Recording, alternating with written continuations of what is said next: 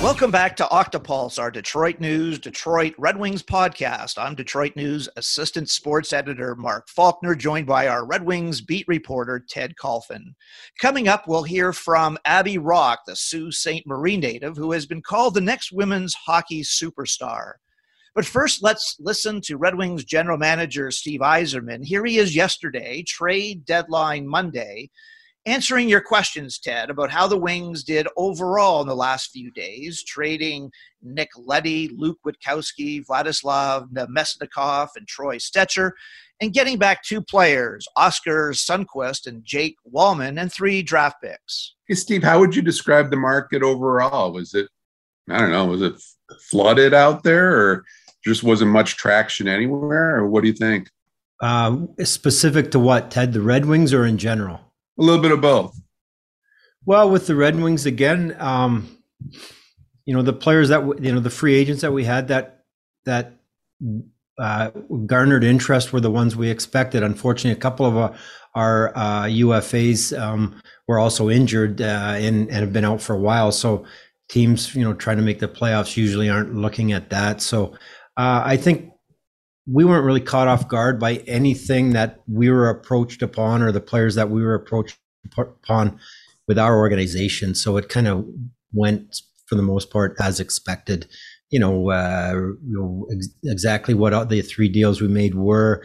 We figured they were going to be somewhere in there. You're always hoping to, you might get a little more here or there, but pretty much what we expected to return for the players that we moved. Is there anything close? I'm sorry. Go ahead. I'm sorry. All right. I didn't have anything important to say. Go ahead. Were you close on anything else? No. Sounds good. Thanks, Steve. Yep. You're welcome. Ted, you kind of predicted this, that the Wings didn't really have a lot to offer with these unrestricted free agents. Was that about what you expected? And what grade would you give Steve Yzerman for this trade deadline? I don't think anybody was surprised, were they, Mark? I mean, it was basically status quo. There were several players there that had some interest, such as Nick Leddy and Namestnikov. Like you said, Stecher may have been a mild surprise, but I think he can help a team like Los Angeles.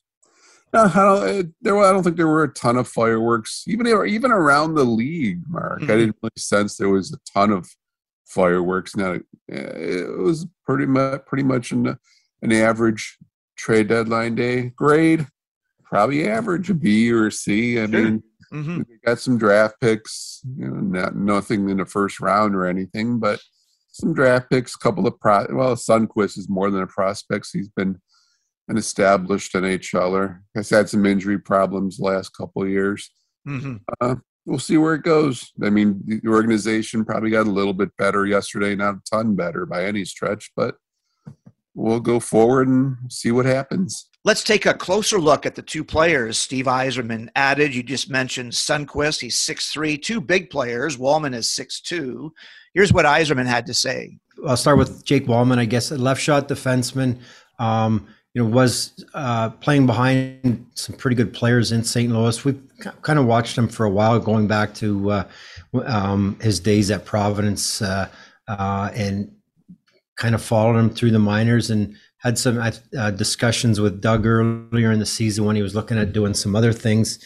So anyway, what we get is, he's got an opportunity. He'll get some opportunity to play here. We think he has a chance to be a regular in the NHL and just hasn't been able to do that with a pretty good defense core in front of him in St. Louis. But he skates well, shoots the puck hard, pretty competitive left shot defenseman. And as you know, we don't have. I think our only left shot D-man signed right now is Jordan Osterley for next season. So we, with the acquisition of Olli Juolevi and with Jake, a couple of guys that we get to try out and see how they do and decide where they fit for us for next year. In Oscar, you get a big right shot forward, another right shot. Unfortunately, with Lucas Raymond in the lineup, Sam Gagne in the lineup, and Mitch Stevens and Carter Rowney both injured our right shots, and really the only one signed for next year at this point was Lucas. There was an opportunity to bring in a guy, a bigger body that plays on the right side, that is a good penalty killer, that we felt, he'll improve us he really fit a need or filled a need for us, particularly on right wing and the size and the ability to kill penalties. Ted, in your story today about Sundqvist, you mentioned his double hip surgery and ACL injury. Before the injuries, I talked to former Red Wing Tim Taylor, the Blues director of player development, and a guest on our podcast. He said they don't win the Stanley Cup in 2019 without that fourth line of Sundqvist, Steen, and Barbashev. They started Game 7 in Boston. When Sundqvist was suspended for a boarding penalty against Matt Greilick, they didn't win without him, matching the Bruins hit for hit. And as for Wallman, you mentioned that deep St. Louis defense over the years. Pietrangelo, Parayko, Bouwmeester, Edmondson, Bortuzzo. They're smaller now with Krug, Falk, and Leddy. But as Bob Duff asked Yzerman yesterday, was it a coincidence the Wings, one of the smallest teams in the league, that they tried to get bigger and stronger? And Yzerman said it was a factor. So, Ted, what do you think of these two prospects, Sundqvist and Wallman? And do you think they'll be around in a few years? I doubt it. I don't think, from what I gather, I don't think the Wallman kid is more than a depth defenseman, just talking to several people in St. Louis. Sundqvist, like you said, he's had some good moments, but you do wonder the toll the injuries have had. I don't think St. Louis would have given him away if they felt that he had some health. If he had, he had recovered totally from these injuries he's had the last couple of years. They'll fill some roster spots here the next couple of years, but are they? I'd be a little surprised at this point if they're like huge building blocks going forward. I think the key thing was I do think getting a second round draft pick for Nick Leddy and the whole situation that was a good haul for sure. I mean, I didn't really think they'd be able to get a second round draft, any sort of second round draft pick for him. He played well here, Nick Leddy did, but I don't think he was at all what they expected, or he's not, frankly, he's not the Nick Leddy of 10 years ago. I mean, none of us are the same person that we were 10 years ago, but he didn't ignite the offense like I think they felt he could. And defensively, he had issues. Let's face it. He came in as advertised. He's not the greatest defensive defenseman around. So, but he did offer a good veteran presence there in the line. He helped some of the young defensemen along. And they got the second round draft pick. So ultimately it all worked out. Ted, let's hear now from today's special guest, Abby Roque. She's been on the cover of Sports Illustrated. She's the first Indigenous player to play for the women's U.S. national team at the Olympics. And she had a team-high 10 shots on goal in the gold medal game in Beijing, a 3-2 loss against Canada. Here now is Sault Ste. Marie native Abby Roque. Joining us now is 24-year-old Abby Roque of Sault Ste. Marie, Michigan, the first Indigenous player to play with USA Hockey's national women's team, the team that just won a silver medal at the 2022 Winter Games in Beijing. And Abby, welcome to the podcast. And I was talking to your dad and Matt Berger about your introduction to girls hockey in Michigan. Your dad, Jim Roque, is now a pro scout with the Maple Leafs, and Matt Berger was the former Little Caesars hockey director. And the two of them, about 10 years ago, they tell this story. You probably heard it many times, Abby, about being in the lobby in Grand Rapids at the old Patterson Arena. It was a regional development camp, I believe, and Matt was telling your dad about the advantages of you coming to play for Little Caesars because you were playing against the boys primarily in the Sioux up to about age 14. So the way they tell the story, your dad introduced you to Mr. Berger, and they repeated the advantages of playing down here in the Detroit area, better competition, tournaments scouted by U.S. colleges. And according to your dad, you listened intently and then said, "Dad, do you have $2 for a Powerade?" And your dad laughed. And Matt said that was typical Abby Roque and playing for the love of the game. So what do you remember about that meeting, Abby? And are there lessons that happened then that help you now? Yeah, I mean, I just remember, I think at those regional development camps is when I think I first started catching some people's eyes. So I think a lot of those AAA programs and some prep programs were trying to get me to go play girls hockey full time. And I obviously, I never did, but Matt was great and after that, he kind of talked more. And I was like, no, I want to play I want to play boys high school hockey primarily. I want to keep playing with the boys and live at home in the Sioux. Sure. And he was great he was like, well, if you want to be on the team, you can be in the fall tournaments with the team, and we can try to figure out if you can play when you're not playing with the boys. And he was great with that. So that was why I think starting then I kind of got my first taste of playing on the girls' side, which I really needed at that point to start learning about that part of my game. So he was awesome with getting my toes wet with that, and it was awesome. Abby, what was that year like with Little Caesar? Certainly your dad said your mom would pick you up after school. That's a 5-hour drive, and she would bring you down here to Detroit. You would do your homework. Sometimes your dad said that, you guys wouldn't get home till like past 2 a.m. What were those drives like? And what was it like your first experience playing against girls in really a really powerful hockey system here in Detroit?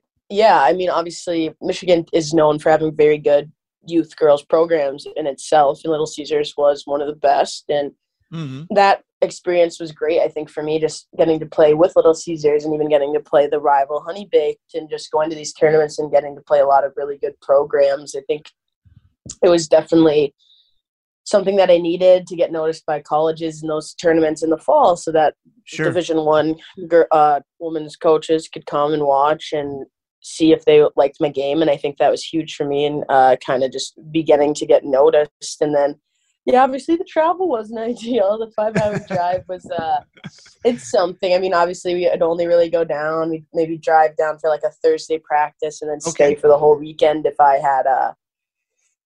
had games around the area, or we'd drive to Detroit, hit like 2 practices, and then maybe have to drive to Toronto for a tournament right after that, and then all the way back home to the Sioux. So yeah, there was lots of driving. I mainly slept. I feel bad for my poor parents having to drive me around everywhere while I probably just slept in the back or did my homework or watched TV. So, but yeah, they sacrificed a lot to make that happen.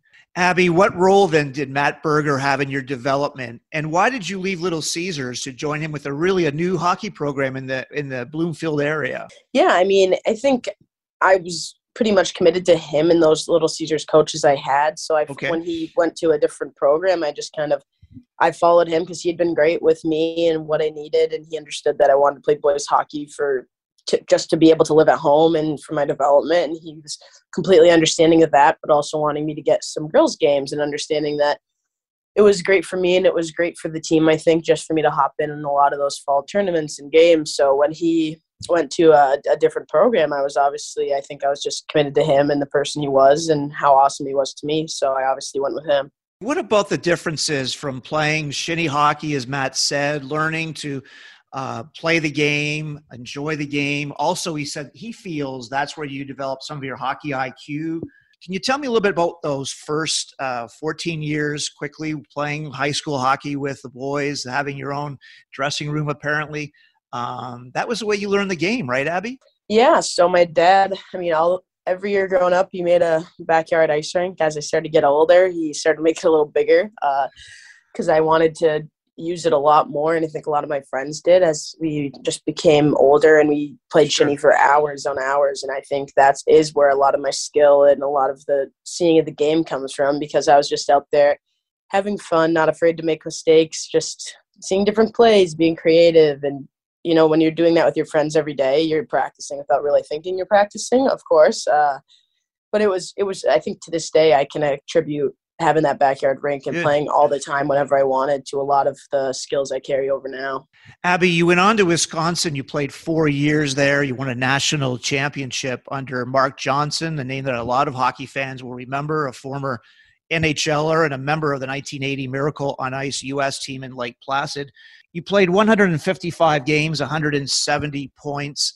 What did you learn from Mark Johnson, and what were some of the other highlights with the Badgers? Mark is an incredible coach in person. He's very down to earth is what I can say. He is very hardworking, can never sit still, just wants to be doing something. So I think with us, it's great to see because he really puts his best foot forward into just making sure we have what we need and everything. But he's a very, I will say he's a very chill coach. He likes to let us play. He doesn't he doesn't like to yell or anything like that. He just likes to try to put us in the best situations we can to be successful, and tries to let us play free, not nervous, anything like that. So it's a really great part of his coaching philosophy, I think. And yeah, I think obviously playing under him, I learned a lot just in the sense that he would often, if I thought I was playing a bad game, I'd maybe get mad or be like, all right, like at this point, like somebody should be playing over me. And he never really faltered. He was a very confident guy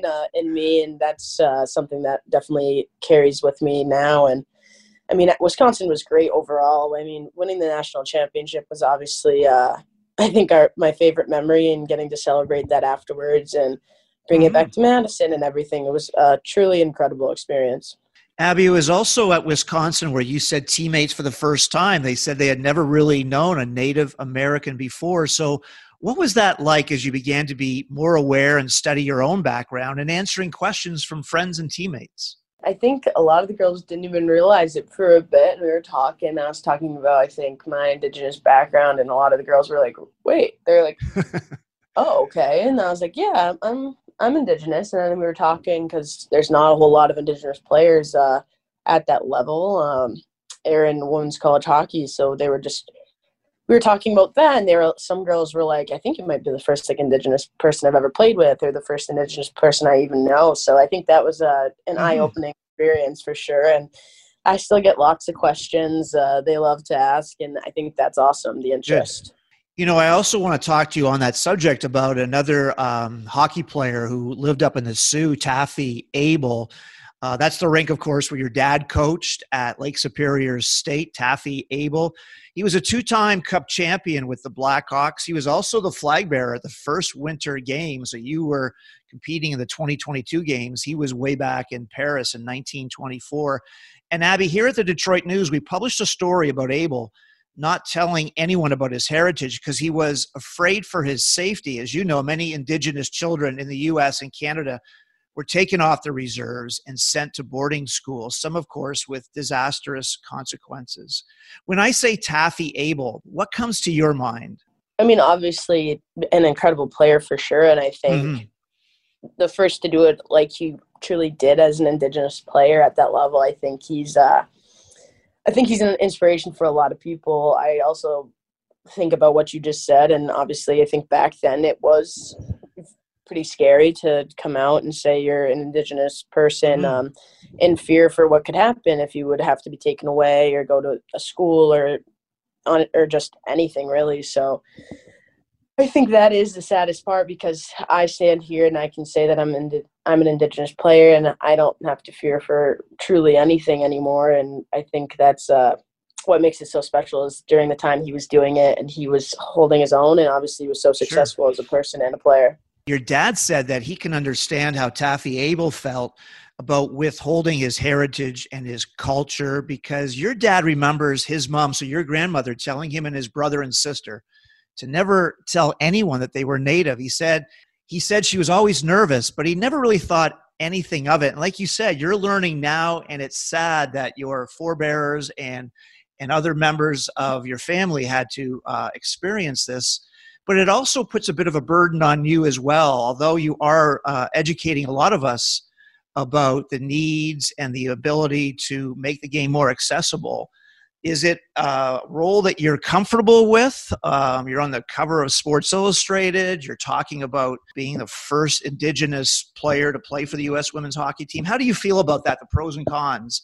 I think obviously, the story with my dad is something that I think makes it so that I realize that I do need to talk about it and try to be a visible role model as an Indigenous player. So I think especially for young kids playing sports or wanting to get into sports, if you can see it, I think it's a lot easier to want to be it. And I think hopefully seeing me at this level and being as good of a role model as I can be, hopefully will have some impact on players and little kids who want to play hockey, and they can say, oh, hockey could be for me then, and they play and they feel included, and hopefully that does make an impact. And I think that it's important for me to talk about it and be visible and be willing to answer questions as much as I can, just because as you said, my dad as a kid, it wasn't that long ago, I guess, that you couldn't be yourself and let people know your heritage and talk about it as openly. So I think it's just it's something that I should be grateful to be able to do. Abby, there's just one more question, too, about your background, and the connection is to former Red Wing Ted Nolan,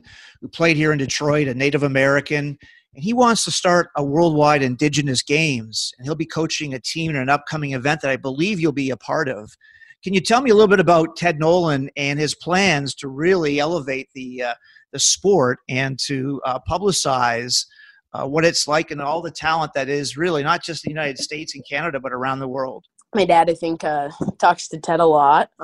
They're good friends, and I think that's awesome because he was a very big role model for me and for a lot of other Indigenous players.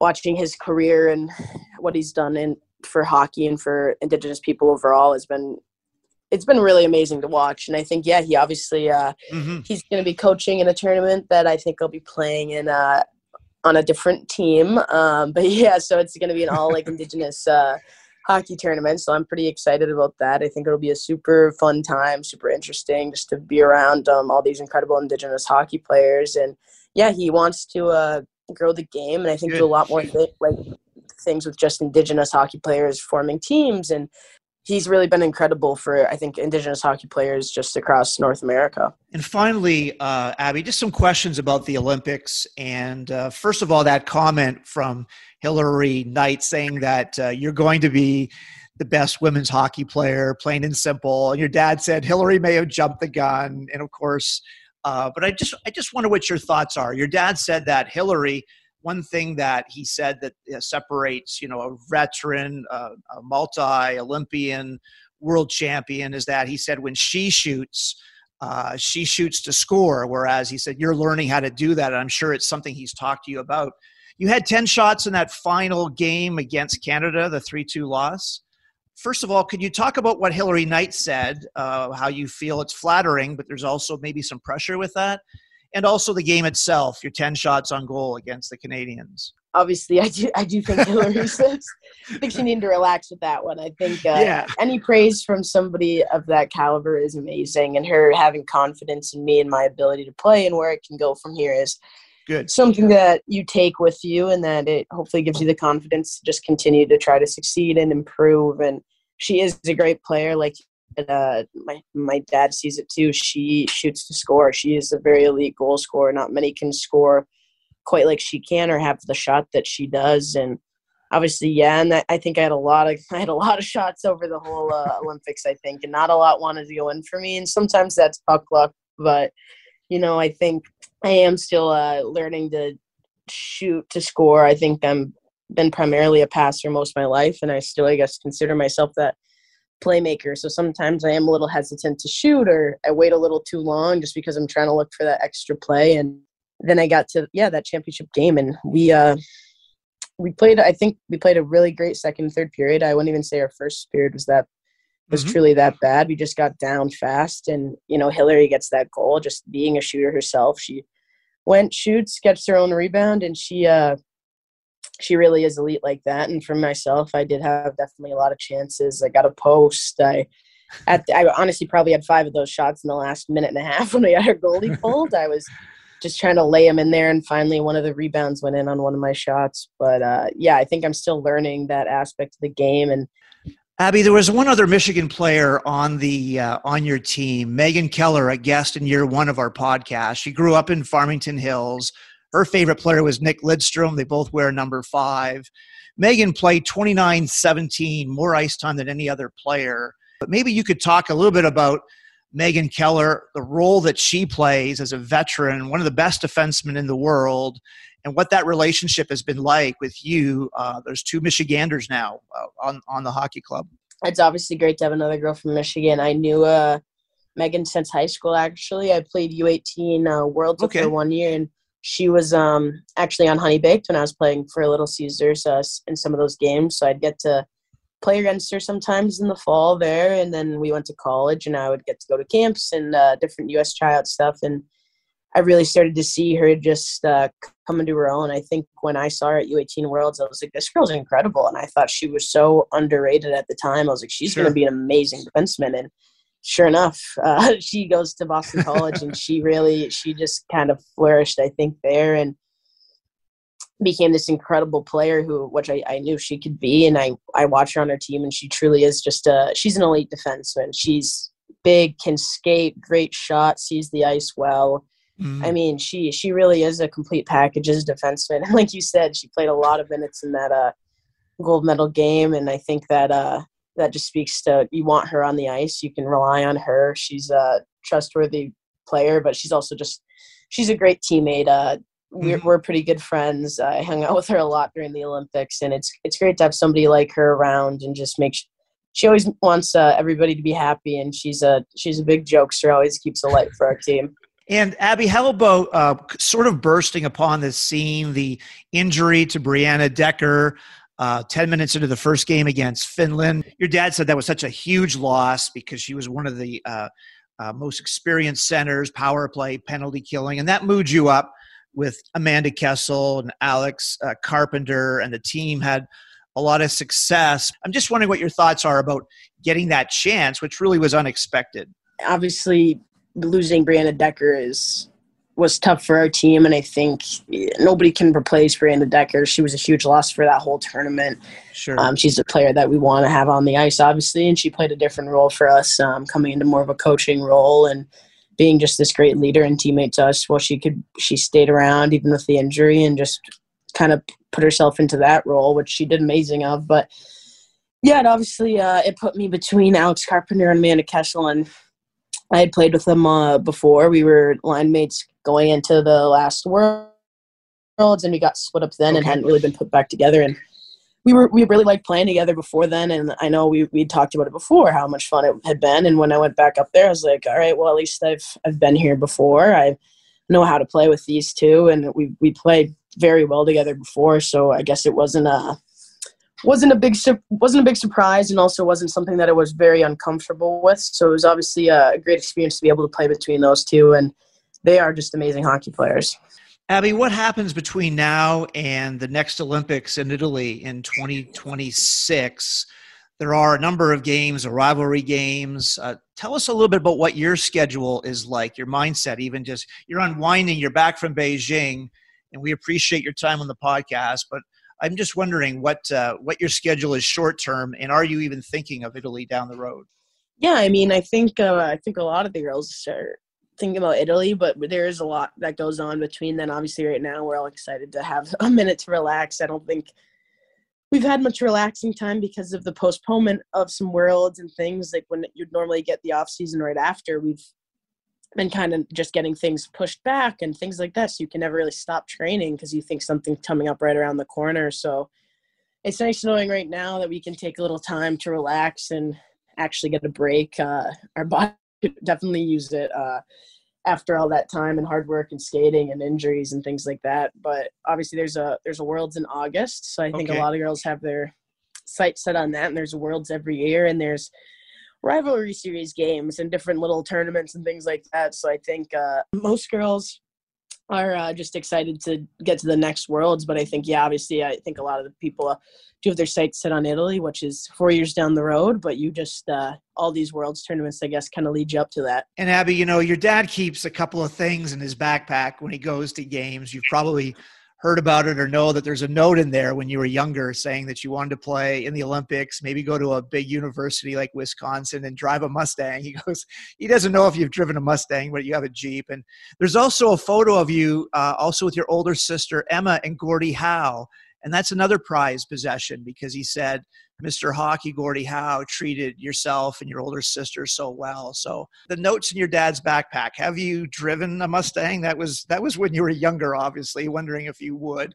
And just that Gordie Howe meeting, what that meant, obviously to your dad, a great deal. And even for your sister as well. Yeah, I mean, I obviously know I haven't driven the Mustang yet. I've got to get around to that to complete the list I made. But I mean, obviously my dad is super proud of me and my sister, and just I think how far we've come. And I remember that day meeting Gordie Howe. I thought it was the coolest thing on earth, and he was so awesome with me, just messing with me, honestly, and just like he was just a great time, like super fun, like just loving life, loving being able to be there. And I mean, those are two things that I think my dad does hold close to his heart, and so do I, honestly. kind of predicting my own future there with the list. And it's funny because I think at the time I just kind of put it down and it all just kind of, I guess I just predicted it in a weird way. And then that day with Gordie Howe too, it was truly inspiring to be around somebody who's known for how amazing he was at hockey and just realizing how great of a person he was and how down to earth he was. So it was great to see somebody like that. Abby, thanks again for talking to us today about your Michigan roots, coming to Detroit to play girls hockey for the first time, your Native American background, and how you made history as the first Indigenous player to play for the women's national team at the Olympics. All the best from all of us here at the podcast. Yeah, thank you for having me. Our thanks again to Abby Rock. And Ted, back to the news conference yesterday, and one of the stories which made headlines was Steve Yzerman's comments or lack of comments about the coaching staff. Here's what that sounded like. Well, I think, we're here to talk about the trade deadline, Helene, and the moves that we made. So this has been an up and down year for us. We've had a lot of progress. The last 6 weeks of the season have been disappointing for all of us, and give or take the last 6 weeks. So, Jeff and I will sit down at some point and talk about our team and where we're going with our team and what we need to do. But I don't think this is the time to, really discuss our coaching staff or our coach for that matter. Ted, the Wings still have 20 games left, starting tonight against the Flyers, Thursday in Long Island against the Islanders, and then back here Saturday afternoon against the Lightning, and then the next night in Pittsburgh at 5 o'clock. They're 5 games under 500, and only the Montreal Canadiens have allowed more goals than the Wings, and Montreal is 19 games under 500. The Wings have been as good as 4 games over 500. That was right after Seider's OT goal at Little Caesars to beat the Islanders. And now their goals against average is actually worse than a few years ago when they bottomed out with one of the worst records in franchise history. And this morning on 97.1 The Ticket, Yzerman said it was painfully surprising, allowing 7, 8, 9, 10 goals a game. Yzerman said maybe the veterans are fading, the rookies are hitting the wall. He said we need to check better. Maybe he said we need a bigger defensive core. What do you think happens, Ted, as far as Jeff Blashill trying to win these games? He certainly has an opportunity if the team bounces back as they have historically. When they've allowed 4 goals or more, they almost always come back and win the next game. What does the next 20 games look like for Jeff Blashill and his coaching staff with Doug Huda and Alex Tanguay? Hey, my friend, I think it would behoove the coaching staff to win as many of these 20 as possible. No, I thought it was. I thought Yzerman did drop a couple of hints there. I don't think he's been too pleased about the defense here, particularly lately. Everybody knew it was going to be difficult. The schedule was quite tempting here the second half of the season, but just the way that they've played, I think that's been somewhat alarming. We'll see what happens the rest of the way. They've lost a couple of key veteran pieces here in Leddy and Nemestikhanov, so they're going to be playing younger lineups. That's not going to make it easy. You're still playing a lot of quality teams here, these 20 games too. Teams that are really going to try to win these games for positioning in the playoffs and whatnot. It's not going to be easy. And I don't know. I think we've talked about this at some points here recently. I think it's starting to look a little daunting for Mr. Blashill. I really do. It's unfortunate, but the signs aren't too good right now, unless they can turn it around here these 20 games and go into the off season with a bit more momentum. And finally, Ted, the last time Steve Yzerman fired a coach was in March of 2013. Different circumstances, different times. 9 years ago, but the Lightning under head coach Guy Boucher, he still had 1 year left on a 4-year contract, and the team was 5 games under 500. Tampa Bay had just allowed 4 goals in the first period in Ottawa, and they lost 5-3. Boucher was fired when he got back to the hotel. And later, Steve Yzerman's statement was, Guy has poured his heart and soul into the Lightning organization for the past 3 years, and we appreciate all the effort, all the work he's done, but ultimately, Yzerman said, I'm not satisfied with the direction we are heading, and I believe making a change today is in the best interest of our franchise. What similarities, if any, are there between Yzerman's last firing 9 years ago, Ted, if there are any? And are the Wings one bad period away? You would think that Arizona game might have, you saw Steve Yzerman's reaction up in the press box, up in the suite. Are the Wings really just one bad period? Or like you said, it's a very daunting task. But certainly this is one circumstance in his past, and Steve Yzerman said in the press conference, don't start reading into things too much. But certainly the team is on the brink, aren't they, that they really do need to compete in these final 20 games. Right. They're not going to fire Jeff Blashill tomorrow or the next week. They're going to close out the season and make a determination at that point. But there just has to be something more positive coming out of this, Mark. That's the bottom line. These last 6 weeks, it's been a tough stretch, no question. Some of those, like we've talked about, some of those defensive performances have been alarming. They need to button down defensively. Some of these young kids, well, they're not even young kids anymore. You'd like to see a little bit more improvement from the likes of Zadina and Roenick, and Suter's really dropped off here in the last little while. Some of these guys need to turn it around. Is it his fault that the goaltending has also been so inconsistent? Probably not, but it's just been a tough stretch. Hopefully, for Jeff Blashill's sake, they can iron it out here these last spots, 6-7 weeks, and like I said, go in there with a little bit more of a positive mood. Maybe he has a good chance of returning. Otherwise, like we said, starting to look a little daunting right now. And that'll do it for episode 68 of our Detroit News Detroit Red Wings podcast. Thanks again, as always, Ted, for your time. Ted's stories are available online at DetroitNews.com, and you can also find them on our Octopulse Facebook page, on Twitter, Instagram Stories, and Snapchat. Thanks again, everyone, for listening, rating, and reviewing this podcast. We also have a special subscription offer today, one day only, $22 for a 2-year subscription. $22 for a 2-year subscription. So please give that your consideration if you haven't done so already. Ted and I will be back in a couple of weeks, and our special guest will be USA Hockey's Logan Cooley, the second-ranked prospect for the 2022 NHL Draft. Thanks again, everyone, for listening. Bye for now.